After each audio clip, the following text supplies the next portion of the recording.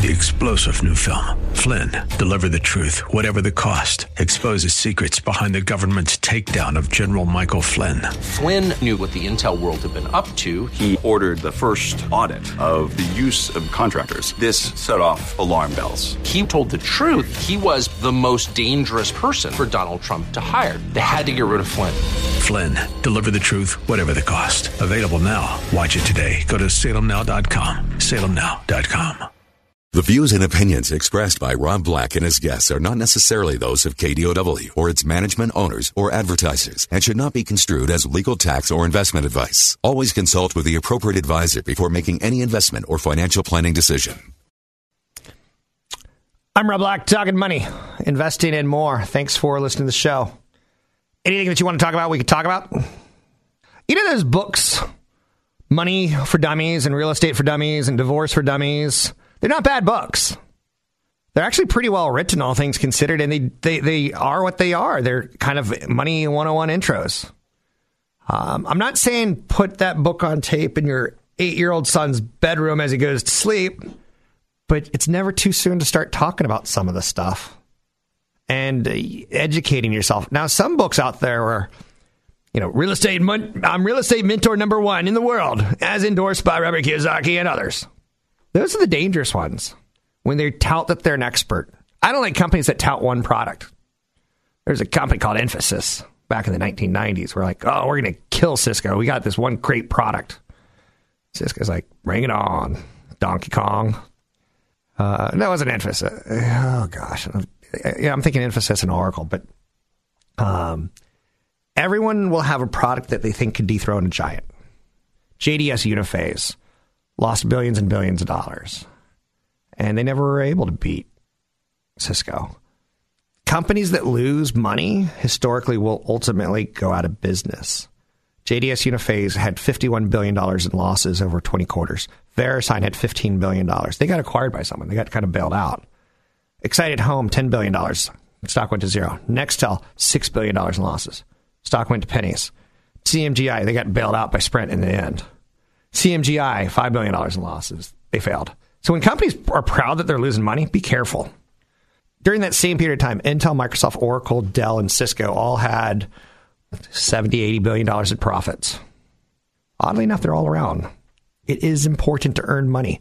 Let's talk to Tony Mendez, BayAreaLoanSource.com. It's BayAreaLoanSource.com. One of the things that I like about you as a mortgage lender, and you're my mortgage lender, and you have a show here on AM 1220, KDOW, is you don't tout one product. You never come to me and go, this one product, the double inflation, 0% down, good for everyone, but particularly if you have a LISP, you can get this mortgage.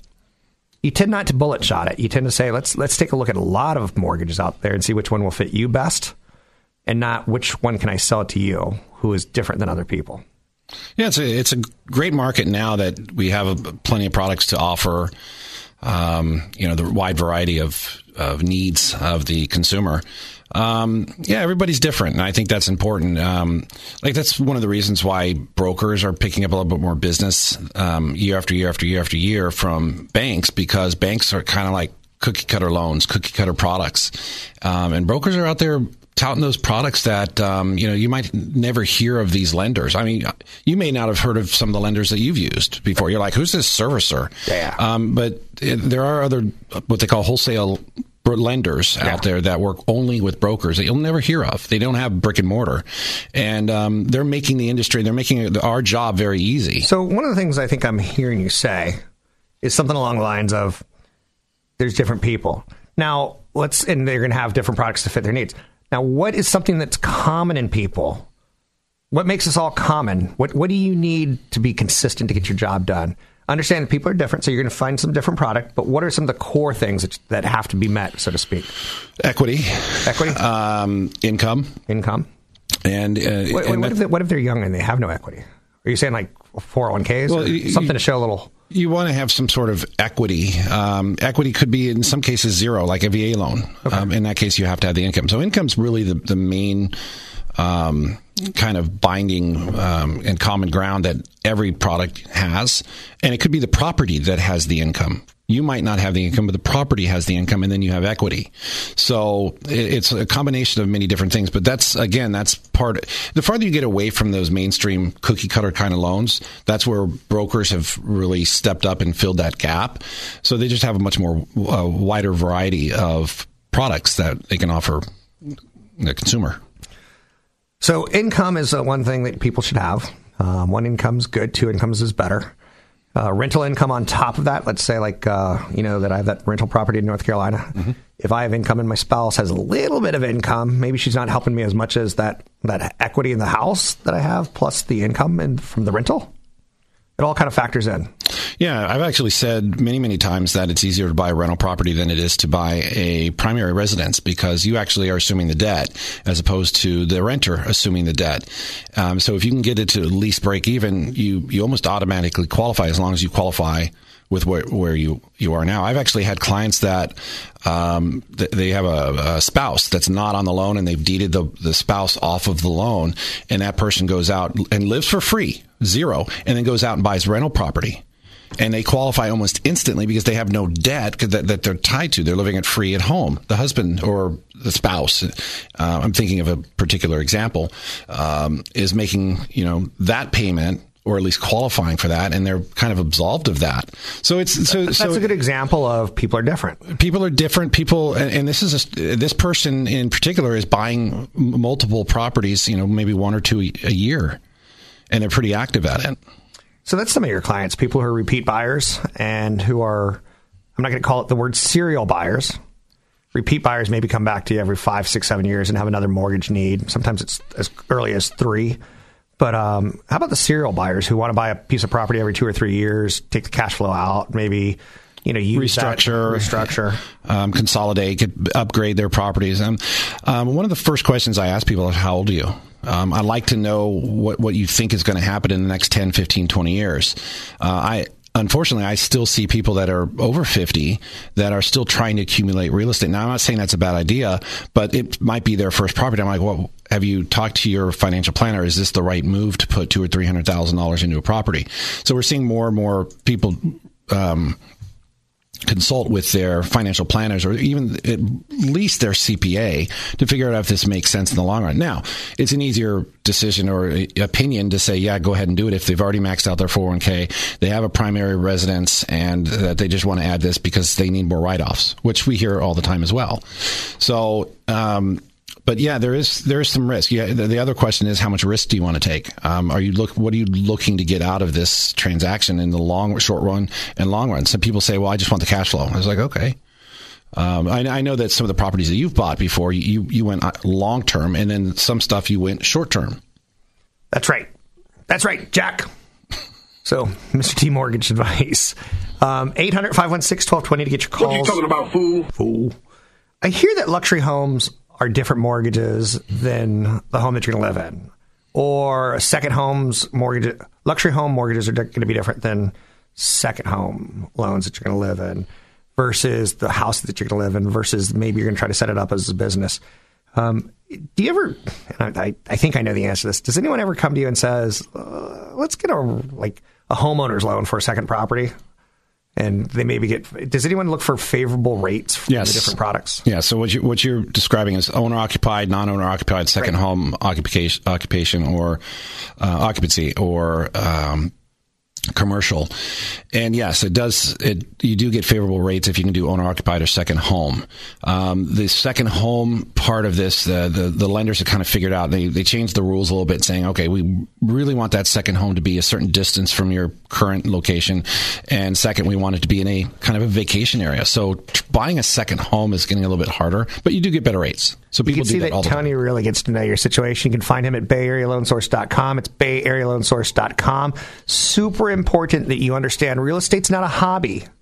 It's a business, and you can't treat it like a hobby. You got to treat it like a business. That's why I work with Tony at BayAreaLoanSource.com. Catch Rob Black and Rob Black and Your Money live on the Bay Area airwaves, weekday mornings from 7 to 9 on AM 1220 KDOW and streaming live on the KDOW radio app or KDOW.biz. I don't have playlists that I'll regularly share with people, but this is 21 Pilots, and I do like 21 Pilots enormously. I like alt music, alternative. Some of it's hipster. This ain't hipster. I think he's actually one of those Eminem kind of geniuses where it first comes on and you're like, oh, that's not for me. And then you start looking at the body of work and you're like, that's pretty good stuff. So hopefully you get a chance to listen to a little 21 Pilots. Hey, it's cheap now. You've got a music streaming service. Verizon gives it for free for 6 months. If you get a contract with them, you have no excuse not to experiment a little bit, right? 21 Pilots. This song sounds different than the next song, which sounds different than the next song. I'm not crazy about the tattoos, but that's because I'm fearful of tattoos. I'm fearful of people with tattoos. I don't go to Portland by myself without a police escort because I fear people with tattoos. You throw in a tattoo with a little like a big peg or whatever those are in your ears. I'm like, oh, I can't do it. So Tony Mendez, BayAreaLensHorse.com, 21 Pilots. Owning your own home for some people now is not a dream. That's kind of a weird concept, right? Yeah, I'm waiting for you to. You and I both spent you and I spent our whole life. Like, I want to own a home. I want to be like my mom and dad. But now the kids beneath us are like, I don't need to own a home. I can go from apartment to apartment. For example, I had a friend who lived in the Bay Area.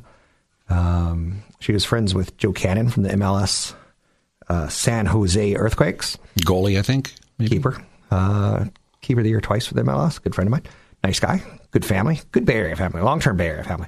But he had a friend who was a female who she lived in San Francisco. The next thing you know, she's living with 5 people in San Francisco. The next thing you know, she's living with a couple people in Palo Alto. Now she's living out in Breckenridge. She likes that mobility. You think that's kind of like the mobility of people not having cars? They also use Uber Eats because they don't have a car to go to dinner. So they get meal services brought into them. A lot of specialized, it's not what you and I grew up with. Well, it's I don't want to say it's it is a trend. I will say that, and it is not just tied towards millennials, although they are leading the pack when that's concerned. They like the mobility. They like the amenities that are around places that are quite honestly too expensive for them to buy. So. And it's convenient to jobs. It's convenient to all those other, restaurants and bars and clubs and theaters that they all like to go to. And we see a lot of the urban environments right now. I can give you an example. I just took a vacation, came back, and my sprinkler had an issue. So for 7 days, it was flooding my yard, right? You have a landlord, you call your landlord. It's his problem, not your problem. Yeah. And I think that's modern convenience. But it goes into car sharing. It goes into food sharing. It goes, not food sharing, but you and I at one point in time, like, hey, let's go to Safeway tonight and get groceries for the week. That's kind of fading a little bit. Let's have Safeway bring it to us. It's a trend of we don't have to own a house. It'll be interesting to see how long this trend goes, because what we're seeing are a lot of people moving across the United States to places that are what's considered affordable. So you might see it kind of slowly trickle away from like the Bay Area to places like the Austins and maybe even parts of Utah and Denver and so on, where there is affordable housing. And right now they may need that mobility. So we're going to see millennials. We see more millennials living at home. Yeah. Nowadays, it's in fact the highest percentage we've ever seen. I think it's like 35 or 60 something percent of like males between a certain age are living at home, and we're going to see this kind of trend of looking for affordable housing, and then eventually it'll figure itself out. And places like companies will move to a place like Austin, and will it be the chicken or the egg? Putting down roots, reasons to buy a home. Right. If I'm a millennial right now, and I'm not, I'd be like, I want to see every major city in the United States, because I hear once you have a job, you're going to work 30 years in it and you're never going to leave, and it's going to be miserable. I wouldn't buy a house. Maybe I'd buy an investment house or a rental house that I can say I own, like I did with North Carolina Raleigh. I knew I was going to move. I knew I was going to live there. Its sole purpose was to be I'm not putting down roots. It was just extra income that I could throw, extra equity I could throw over there. Putting down roots, pretty good reason to own a house. Yeah, we're actually at that exact scenario is what we're seeing more often is people that know they're going to be moving, or they know that they are never going to afford, or they just can't really get that commitment, and they have some money and they're looking at, they've maxed out their 401k, they're looking for other write-offs. They are doing that. They're buying investment property, but they can stay mobile. You have a child, and one of the things you want to do is find your perfect community before he gets too old so that he can grow up with roots and a community. I get it. I think millennials will have the same thing. I don't think that millennials should own a home at this point in time. As real estate prices have gone up, interest has gone up, They should save money for a home. They should maybe consider investment property kind of as, hey, I got real estate going, but I'm renting. But then again, another reason to own a home is you get tired of giving equity, your cash to a landlord. And sometimes they don't upgrade the property, and that's a frustration. It's nice when it's their problem. Yeah, I recently talked to somebody who lives in San Diego, and they said, the rents are going up so high right now, it actually makes more sense to buy. And that's when you're a renter and you go, why am I giving away money to my landlord when I could buy and give myself the money? But that makes people crazy. It drives them crazy. And that's actually a stat. You can go to like Zillow or Redfin, and you can look at all of these stats. Where is it make more sense to buy than it does to rent? And and then you can do the little buy versus rent calculator. I can tell you need to keep this house for so many years before it breaks even. And it makes sense. I don't see renting as throwing away money. Do you? It can be. It can be. That's right. It can be if you're not able to save money. If the rents are too high and you're not saving any money for a possible house, for example. No one would ever call money that you spend on food a waste. Like, you have to have energy. You have to have a place to live. I actually own a home, but I don't see renting as when it's an enormous paycheck. I get it. But when I was renting, I was much more willing to sacrifice and live in smaller places, dirtier places with more roommates per se. When I'm owning, I get that luxury of not to. So I think the 3 reasons to own a home right now, in my mind, is putting down roots for a family and community. There's something to be said about community, but also there's something to be said to go on a lot of vacations and not having to own a house. Building equity, I think, is a great thing. I showed someone in the Acorns app yesterday, and they were wowed. In 2 months, I've saved $600 by basically just rounding up my purchases. I've built equity by rounding up. You can build equity by paying yourself rent. I get it. And I think the ability to do what you want with your space. Yep. You've got, if you have a landlord, you may have like mangy carpets, and you don't want your kid on a mangy carpet. You don't want your wife on a mangy carpet. On occasion, you want to make out with your wife while watching Love Boat on the carpet. And then you smell the carpet. You're like, oh, the moment's gone. So you get rug burn from getting back up. Or you can just say, we're going to replace this carpet. Right. And you don't want to do it if it's rental. Yeah. So those are the reasons to own. I don't think you have to own. There's not going to be, St. Peter's not going to say to you one day, let's check your list on getting into heaven. Did you ever kill a kid and hide him on a train track? No. Good. Millennials have actually made it pretty cool to be renters. And that's well said. They have. And they've made that a trend. They've made it pretty hip. And then they have those little scooters. And they drive around town going, the scooters. Vespas. Joe, I'm hip. Joe, I rent. Joe, I've got a scarf on and it's warm outside. Joe. Anyhow, it's cool to rent. It's okay. You're not going to be judged in heaven if you own a property or not. You can find Tony at BayAreaLoanSource.com. That's BayAreaLoanSource.com. You can find me at RobBlackShow.com and on YouTube, Rob Black Show, if you want to see what my greasy face looks like. Want the podcast with music? Find the link to the other version of the podcast by going to Rob Black's Twitter. His handle is at Rob Black Show. Listen to Rob Black and Your Money weekday mornings, 7 to 9 on AM 1220 KDOW. I recently saw a headline in Barron's that was published in Redfin. Home price growth in the United States reaches sustainable pace. Let's do a little bit of Jeopardy quiz. Alex Trebek, channeling my inner pancreatic cancer survivor. I know, too soon. Tony Mendez. Sustainable real estate price appreciation. Give me your answer. What can it go up every year for the rest of your life to be sustainable? Answer in the form of a question. Is it 3%? Oh, I'm sorry. It's close. 2.8%. According to this article, so let's just say you could be right, he could be right, we could both be right. Win-win, because everyone gets participation medals. Thank you for participating on Jeopardy! 2.8% sounds about right to me, because in the end, you want home prices, in theory, going up with wages. And wages haven't really gone up in the last 30 years when adjusted for inflation. Social Security really hasn't gone up when adjusted for inflation. Go ahead, Tony Mendez, please interrupt me. What's interesting about that 2.8, now everyone that's doing a buy versus rent calculator, and if you throw that number in, it's going to tell you to buy a house almost every single time. I've done many of these calculators, and the one big factor in that is that price appreciation. Anything over 1% is going to really skew it off. Can you really think you're going to sustain to 0.8% for 10 years? And that's the way the calculator works. And it's going to say almost every single time, unless your rent is just outrageous and you're trying to buy something just outrageous, it's going to tell you to buy a house every time. I just wanted to throw that out there. Sure. Since we were talking about that not too long ago. But again, realtors, they'll say things like, well, they're not building more land, so maybe it should appreciate more than that. They actually are building more land. It's called hire. It's called tearing down buildings and making a 3-story into a 5-story. It's called turning a U.S. military base into property. It's called, Stanford giving up land so that it can be developed. They are, and for instance, Caltrans, they used to own all that land on El Camino, and they're giving it all up for property. They are making more land. So 2.8% doesn't sound bad to me. And when you have 7 to 9%, that's too much. My house, did fantastic for 5 years, and then it's gone sideways for 3. Sideways to maybe slightly down. Now my property in Raleigh's gone better because it was kind of, it's another region. Something else to think about. But 2.9%, 2.8%, I'd be happy with that. I'm happy with it. In fact, go right now and run those numbers, and it's a fantastic number.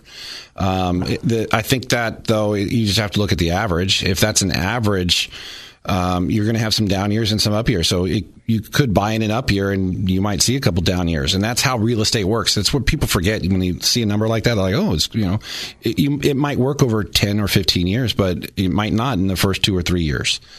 Because right now you're going sideways. We did a purchase last year in Pacifica for 1.2, and we just were refinancing out of it because he sold another property, he wants to dump it in, and that just got appraised at 1.15. So it went down $50,000. So it really does depend on when you buy and what time of the year you buy and what kind of activity we have. I mean, California right now is starting to see a lot more inventory hit the market, and a lot of Californians are like, should we sell? Should we move to Austin or Breckenridge, like your friend? And a lot of people are saying, yeah, we're going to cash in. Where are the buyers going to come from? And you ask yourself this question all the time.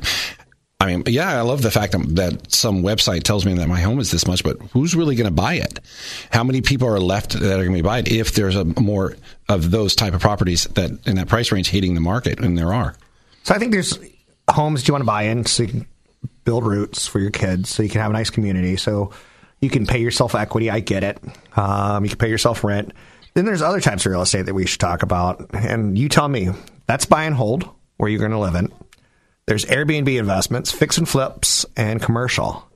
I don't think the average person out there should be doing commercial unless they're worth a good $10 million. And they've got, one of the guys you work with, he's a wealthy man, and he has properties in Arizona, and he has properties, and some of them they give him headaches. Commercial property, it's not easy. Well, the saying in real estate is commercial real estate is the gold mine of cash flow. Yeah. It's the best investment you can get into as far as real estate is concerned. But you have to work toward it. You have to get there. I mean, most of the people that we see going into and those people who are wealthy have been doing it for 30 or 40 years, and it's a family business. Or they've had 5 properties for several years, a lot of equity, and they're like, you know what, I'm sick of those headaches. I want to consolidate it into one property and have one headache instead of 5. But the guy who calls me and he says, I'm 55 years old, I have $400,000, I want to buy a commercial property. Probably not a good idea. Probably not a good idea since you haven't got your feet wet. You haven't had any skin in the game. Yeah, the people that I know that are uber wealthy, like I said, it's typically their daddy who's been doing it for 40 years, and they've got them in the business for the last 5, 10. And yeah, but they have larger pools of money to work with, and it's something to think about. How about fix and flips? How many people do you know, exclude the top one that you do know who fixes and flips well, and exclude the person who was a disaster? How many people in the middle can actually fix and flip a house? Well, there's several ways you can do it. Yeah.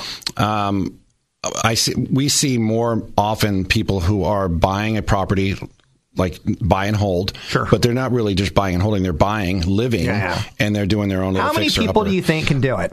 Out of the amount of owners out there right now, 10%, the most.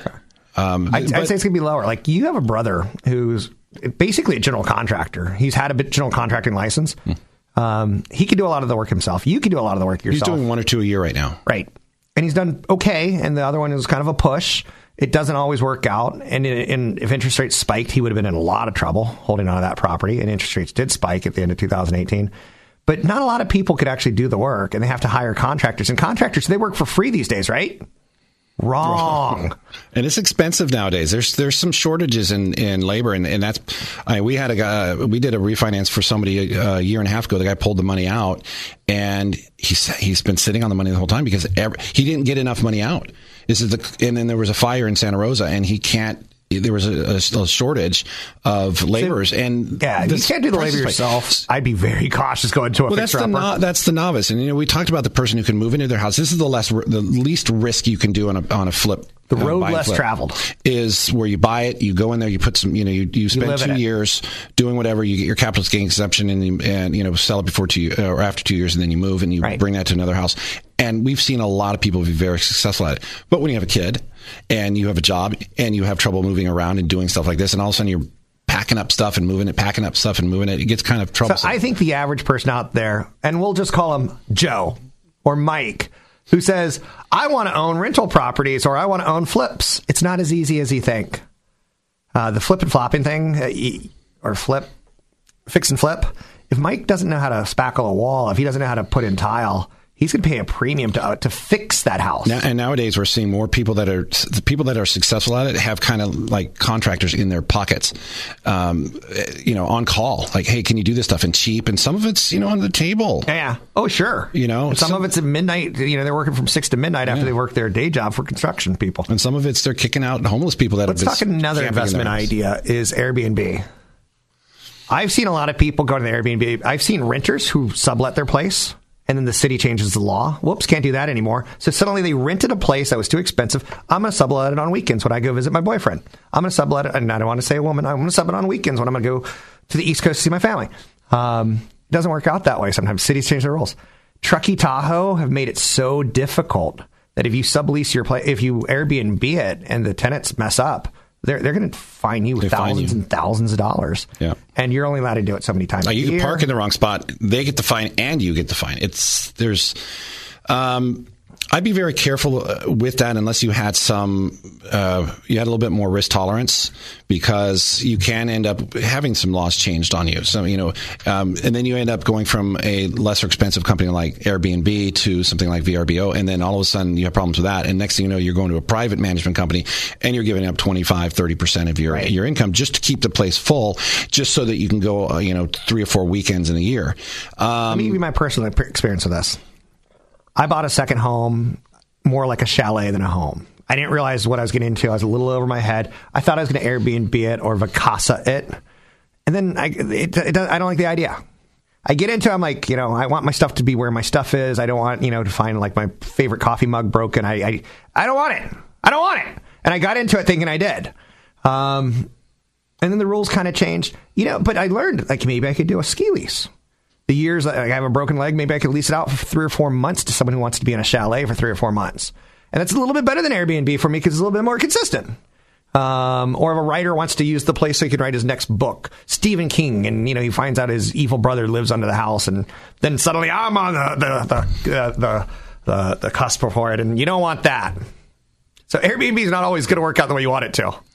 Yeah, if I would probably go towards just a standard investment property. Yeah.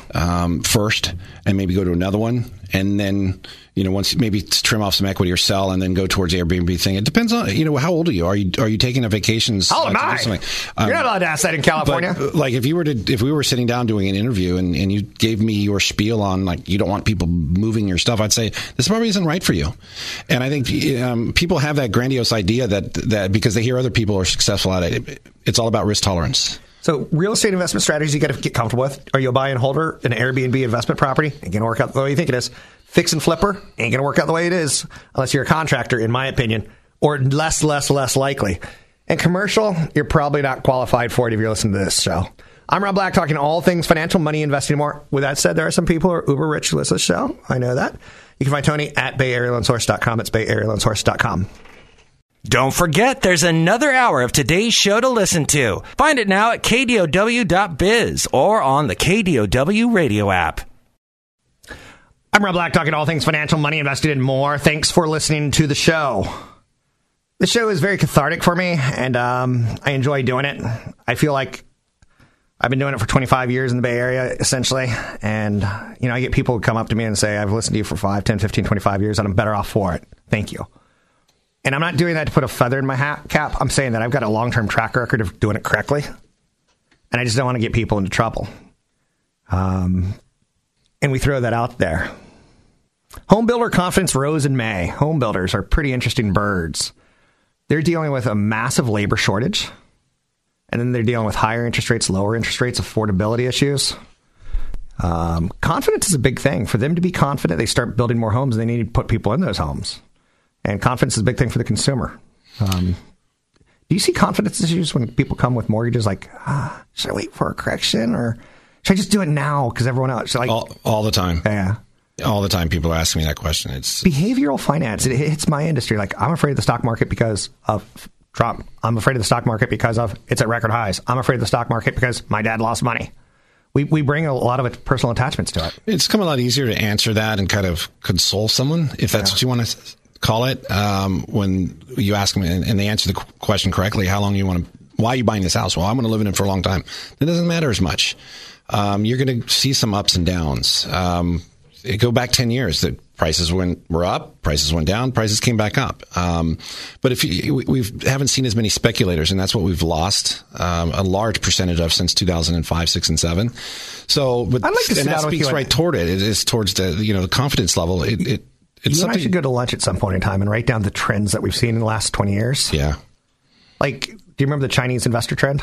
Mm-hmm. And, the punchline was realtors are renting out buses and bringing in 40 Chinese people to look at neighborhoods. Whole rows of on a street are being bought, not even occupied, just for the appreciation. Now, that story's kind of float away, right? Yeah. In fact, it's kind of the reverse right now. Gotcha.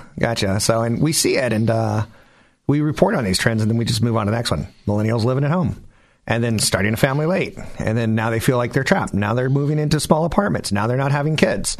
The birth rate in the United States is down. The sex rate of Americans having, whoopity is down because they're too busy. Because they're trying to, just pay the rent, pay the mortgage. It's killing people. So the trends are pretty fascinating, in my opinion. Duplexes kind of come and go. Buying foreclosed property comes and goes. I think some of the trends in the future, one of the ones I think will happen is you'll see businesses buy property and develop it and employ housing, and the city will say, well, we're not going to give you that land. And they'll say, but we'll build a school and we'll get low income housing. They can say, we're not moving to your city unless you give us some land. I've got a friend who lives we can do anything we want with. I've got a friend who lives right next to an apartment complex that basically, I'm not going to say is bought and paid for by Apple, but it's adding 6,000 rental units into an area that's already tight on traffic and low on quality restaurants. And he thinks his quality of life is going to struggle because maybe that's the future. If people want to be close to work, there are going to be big sacrifices to be made, so to speak. That's good. If you're listening and you own a house in the immediate Bay Area, that's good to hear that traffic's going to get worse because that means your house value will go up, right? Yep. I hate it when you say that because that's actually you're tying A to B beautifully. Is when traffic's that's worse, it's probably real estate at its. Do you remember the signs? It said, "Oh, you could be home by now." Right? Yeah. Buy this new $1 million condo. You could be home by now. And that's, and right next to it is a single family house where this guy's going, yeah, build that $1 million condo because that's, people want single family. And I'll tell you what, the people who get, from personal views, living in San Carlos, everyone basically hates the supervisors, city representatives. Because they ultimately said, hey, we'll let In-N-Out Burger come in if they put up a big sign that no one can see it and they scrub their pollution better than they ever scrubbed their pollution. In-N-Out Burger's like, sure. They come in and they put up a taller sign than expected, and it smells of fast food in the city now. And do you think they're going to get In-N-Out Burger to give up that lease? No way. I've seen, hey, we're going to develop all these units. They're going to put in extra parking. And then, but the high schools aren't being built. The elementary schools aren't being built. So they're becoming overcrowded, and parents are having to drive further to drop their kids off at private schools or juggle things. So I wouldn't trust developers if I was on the city council. Hey, you have to give $1 million to our school look what funds. happened to your city. It just went from I don't want to say quiet, peaceful little town, but it went from single family residence, majority to now possibly a minority, in a sense that there's so many, multi-unit properties going up right now. One of the multi-unit properties people are upset with. And that's traffic. Well, one of the multi-unit properties that people are really upset with right now, they developed right along the train track. And everyone's like, no one will want to live there. And it's being used by Airbnb people now. So, because they can't get people to live there because it's too close to the train track, and it's creating a problem. And hotels are popping up at an alarming rate. But anyway, we're not going to just talk about the negatives. Plug yourself. You got about a minute. You have a Thursday show? Thursday. It's called the Real Estate Report, as you like to call it, the Rapport. So on Thursday nights, it's almost our 9th year. Wow. Yeah, 9 years on the show. And you've known me for 20 plus on 25 radio. Plus, yeah. So I talk to my brother all the time in the East Coast. He's like, I don't know what these city planners were doing. There's just so much traffic, but they keep building. Yeah. It's like, what's going to happen? And it happened where we used to work back in Virginia. Well, I've seen they had to expand the roads, they had to expand the schools. I've seen cities like DC become big cities, and then they go urban sprawl, and they go out, and they come back in. And that's what we're doing right now. Look at all the cranes. You can find Tony Mendez at BayAreaLoanSource.com. You can find me at Rob Black Show. You can get some great investable downloads at NewFocusFinancial.com. That's NewFocusFinancial.com. 3-star General Michael J. Flynn, head of the Pentagon Intelligence Agency, knew all the government's dirty secrets. He was one of the most respected generals in the military. Flynn knew what the intel world had been up to. He understood its funding. He ordered the first audit of the use of contractors. This set off alarm bells. The explosive new documentary, Flynn, Deliver the Truth, Whatever the Cost, uncovers the facts behind this scandal. Flynn told the truth. He was the most dangerous person for Donald Trump to hire. I find out the worst enemy that I'm going to face in my life is right here in America. They took my assessment and they wanted me to change it. And I was like, I'm not changing it. They had to get rid of Flynn.